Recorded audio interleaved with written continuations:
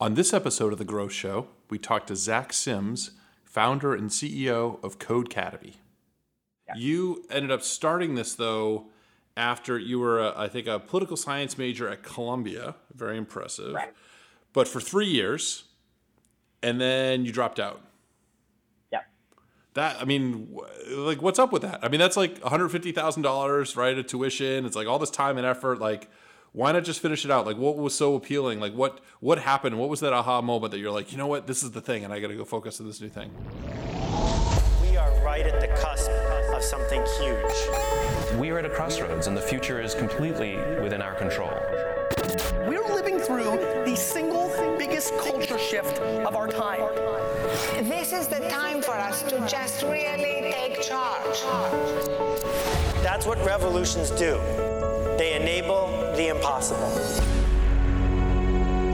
You're listening to The Growth Show with Mike Volpe. Hey everyone, thanks for listening to another episode of The Growth Show, produced by Dave Gerhardt. I'm Mike Volpe, the CMO at HubSpot, and I'm joined today by Zach Sims, the co-founder and CEO of Codecademy. Zach, thanks a ton for joining us. Thanks for having me, Mike. Codecademy, I think the name sort of says what it is, but why don't you give us the short, what is it? Absolutely. So Codecademy teaches, at this point, more than 25 million people all around the world the skills they need to find jobs in a modern economy. So when we started, that meant we just taught basic programming online in an interactive, easy-to-use, fun way. And over time, we've expanded from just teaching basic programming to now teaching people everything they need to find a job and use technology to make more money and put food on the plates of their family. Somebody who's a marketer, not super smart, could jump in and learn some new skills, and I could go try to become a developer or something like that at a company. Absolutely. So I think there's a combination of trying to become a good developer and also just learning independently skills that you can use on a job that is not development centric. Interesting. Tell us more about that. So I think something like a marketer or someone like a designer, or even sometimes people that are in jobs where they talk to programmers. So we've seen a lot of product managers do this, a lot of people at finance companies that end up working with algorithmic traders and want to understand better how everything works. So they're using coding as a means to understand how their industries are shifting and being changed. And they're also using programming to kind of make little small hacks here and there as well. Okay, cool. That makes a ton of sense. 25 million people's a ton. Now, You ended up starting this, though, after you were, I think, a political science major at Columbia. Very impressive. Right. But for 3 years, and then you dropped out. Yeah. What's up with that? I mean, that's like $150,000, right, of tuition. It's like all this time and effort. Why not just finish it out? What was so appealing? What happened? What was that aha moment that you're like, you know what, this is the thing, and I got to go focus on this new thing? So I think there are times where you really discover something that you think can have a tremendous impact, and also something that's really relevant. And this was one of those times for me with Codecademy while I was in school. I worked with my co-founder, Ryan, while I was in school. We saw this massive spread between the skills that were taught in formal educational institutions and the skills that were needed for people to find jobs. And we wanted to fix this problem for the people that we were in school with, for ourselves. I, as a political science major, knew the pain of that. And we really felt like it couldn't wait. And once we started working on Codecademy and after we launched it and started seeing the impact we could have, really hooked on continuing to do this and really make this the focus of our lives. So, okay, now talk to us more about that problem. For decades, people have learned how to, let's just take the problem of coding, right? Have learned how to code from books. In fact, there's a huge company, Tim O'Reilly's company, right? O'Reilly Media, that is a big company, and they publish all those books with the different animals on the covers. They have all these conferences and all this stuff. Huge company, very successful. What doesn't work about that? What was this inspiration for this sort of new way of thinking about things? Yeah, I think I was teaching myself to program, and my co-founder Ryan for a while had actually taught tons of people to program at Columbia while starting an organization to help new people learn to code. And so, I think we wanted to teach people in the easiest way for consumers to learn, which is to learn by doing, to build real life important projects, and to build with other people, and as well as to get immediate feedback. And we felt like we could do that best with a product like Codecademy. And so, and let's talk a little bit more about the number of people that are interested in this. So, it's obviously grown very fast to some huge numbers. You talked about 25 million people. What do you feel like all of that is like, hey, there were 25 million people that were trying to learn to code beforehand? Or do you feel like something has been changing in the world in that more people are all of a sudden waking up and saying, you know what, this is something that I want to learn? I think we had a thesis at the time that we were teaching people something that they did want to learn, and oftentimes they just didn't know that yet. And I think that's really what we've seen is, 4 years ago, going on 4 years ago, when we started the company, people told us there aren't that many people that want to learn to program. Programming is just for programmers. And really, we don't think that's the case at all. Yeah, it's funny. I have this, I always explain it that sort of like, of course you'd want to learn a foreign language, right? And we have this sort of foreign language requirement in, a lot of schools, high schools, things like that. I almost feel like computer science or, a computer language should qualify to meet that requirement, right? I mean, you're certainly not interacting or communicating with other humans necessarily, but there's more devices out there, right, than humans now. And I almost feel like if we were to sort of as a society kind of rethink rethink coding as more of a method of communication, right? And it's with devices, but not necessarily people, but it's not that different actually, that it might sort of lead to much more of a sea change in how we think about that. I think the other thing that's interesting is just in our marketing team here at HubSpot, I think what we found over the past few years is that the more we hire people who maybe aren't good enough of a developer to like build our core product, but have some technical background, they turn out to generally be better marketers because there's so many little things that they can just do themselves without having to ask someone else for help. And it makes them so much faster. They also just understand how a lot of the web and things like that work, that it gives them a lot more insights into their job. So we've actually started hiring a lot of folks from our technical support team, like our support engineers, into marketing. So they kind of, have maybe a little bit of technical background, learn a ton more in their first kind of year here at HubSpot, and then move over to the marketing team. And those folks have worked out phenomenally well. Yes, that's absolutely what we've seen is this, the skill set that we are giving people is one that doesn't just help you program, but it helps change the way you think about solving problems and working in a modern environment. Yeah, I think it's huge. And I think that the skills that you guys are teaching are skills that are so in demand. I mean, we talk about, even though we've had, a decent economic recovery, there's still pretty high unemployment in a lot of sectors. And for a lot of people, this is the kind of thing where, but at the same time, we have, 20, 30 more open jobs for engineers if we were able to find people that knew how to write code that we're trying to hire for very aggressively right now. And I think that's true across the entire technology industry. So there's a whole sort of mismatch between the skills that people have and the skills that companies want. And I think that this is one of the ways that could have a ton of leverage to try to solve that problem. So I think it's really cool. Tell us a little bit maybe about, let's change gears and talk about the growth, right? So you launch this thing, then what happens? What happens next? How do you get from 0 to 25 million? Talk to us about, at least the early stages of that. So I think we've been very lucky. We launched Codecademy. We thought we built something that worked, and fortunately, it started taking off on its own. I think what we saw was an extraordinary level of interest from people online who realized that something that had traditionally been so complex and so difficult to learn all of a sudden was made easy. And I think that really helped it grow entirely by itself, which we've never paid to do user acquisition. We have never done advertising. And we've been lucky enough that building a good product really has generated word of mouth for us and made it easy for the product to continue to grow. And so tell us more about that word of mouth. Is it literally word of mouth, or do you have sort of ways that you've made it easy for your users to refer other people from within the product, or things where you encourage them to kind of, invite their friends into some sort of a group or things like that? Like a lot of people sort of, that word of mouth thing can be literally word of mouth, or it can be sort of, referrals that are kind of enabled through the product. Talk to us about any of those things that you guys are doing. Yeah, I think we do a little bit of formal word of mouth programs, and as much as encouraging people to share things on Codecademy like badges and whatnot. But to be honest, it really is just people speaking to each other and recommending the product.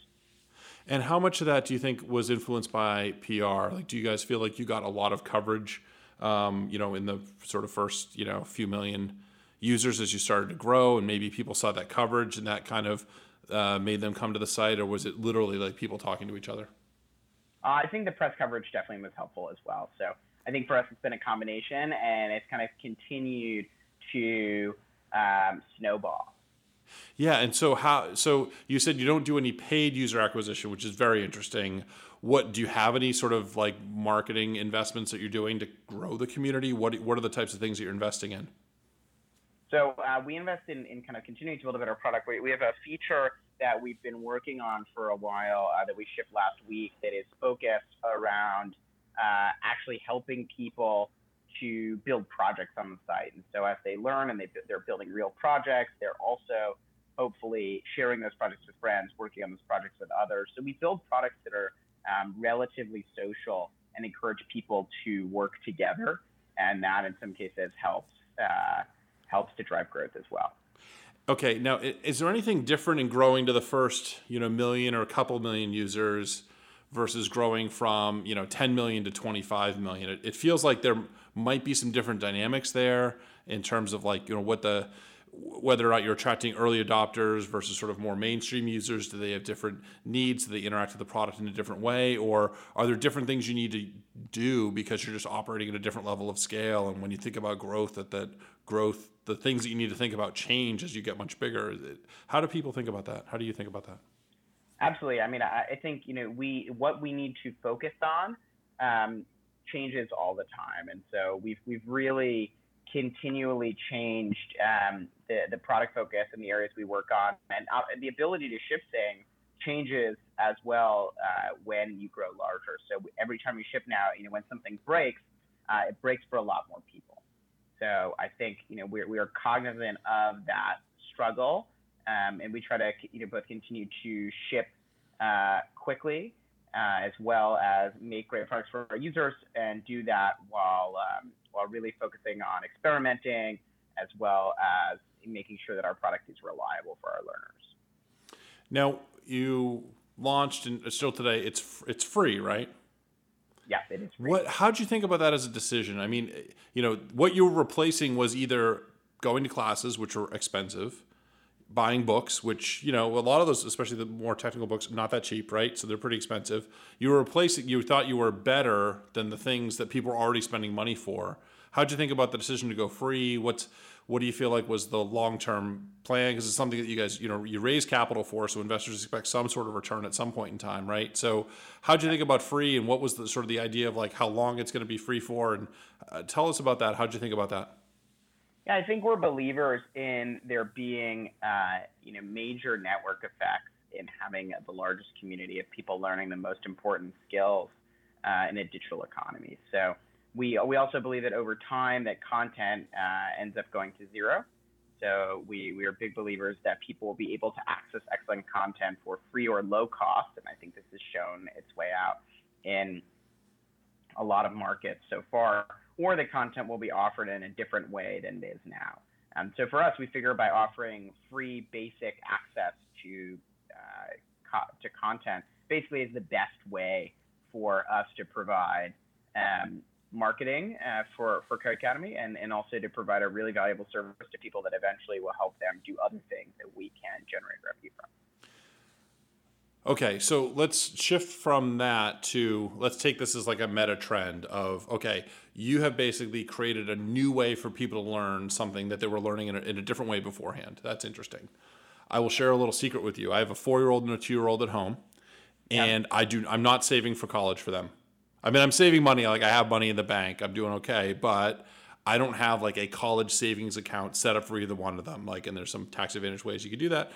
Because part of it is because 16 years from now, I have no idea what college is actually going to be like, right? Maybe they'll just go online and they'll go to, Codecademy and like 2 or 3 others or something else, or maybe you guys have expanded to other topics or whatever, and they're just going to like, do a bunch of stuff there, earn some certificate, and then go get a job or whatever. I don't know. Like, how do you see the trend in education overall?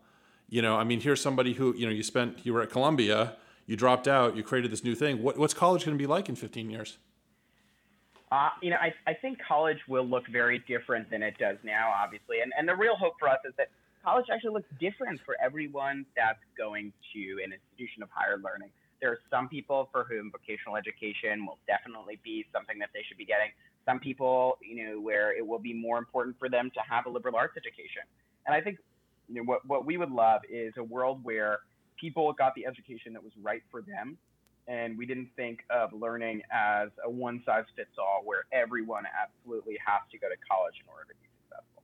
Do you feel like a lot of these for-profit schools are taking advantage of people and promising them that they're going to have this awesome career opportunity if they just get a college degree, and then they're basically taking advantage of them because that degree that they're actually offering isn't necessarily worth a whole lot, and they'd be much better off doing something like Codecademy or a combination of Codecademy and maybe some Khan Academy videos and some other stuff, and just kind of up-leveling their skills, and then not having all the debt and things like that? Is that a way to think about it? Yeah, I mean, that definitely does happen, and it's obviously quite frustrating when people are taken advantage of like that. So I think there's a mix of good actors and bad actors, obviously, and we're still in the early days of seeing the for-profit vocational education industry get off the ground. And do you feel like you mentioned that, hey, for some people that, traditional liberal arts education might be right. I have one of those traditional liberal arts educations. But I have no idea what that's. I mean, isn't it possible that the traditional liberal arts education could also look totally different in 10 or 20 years?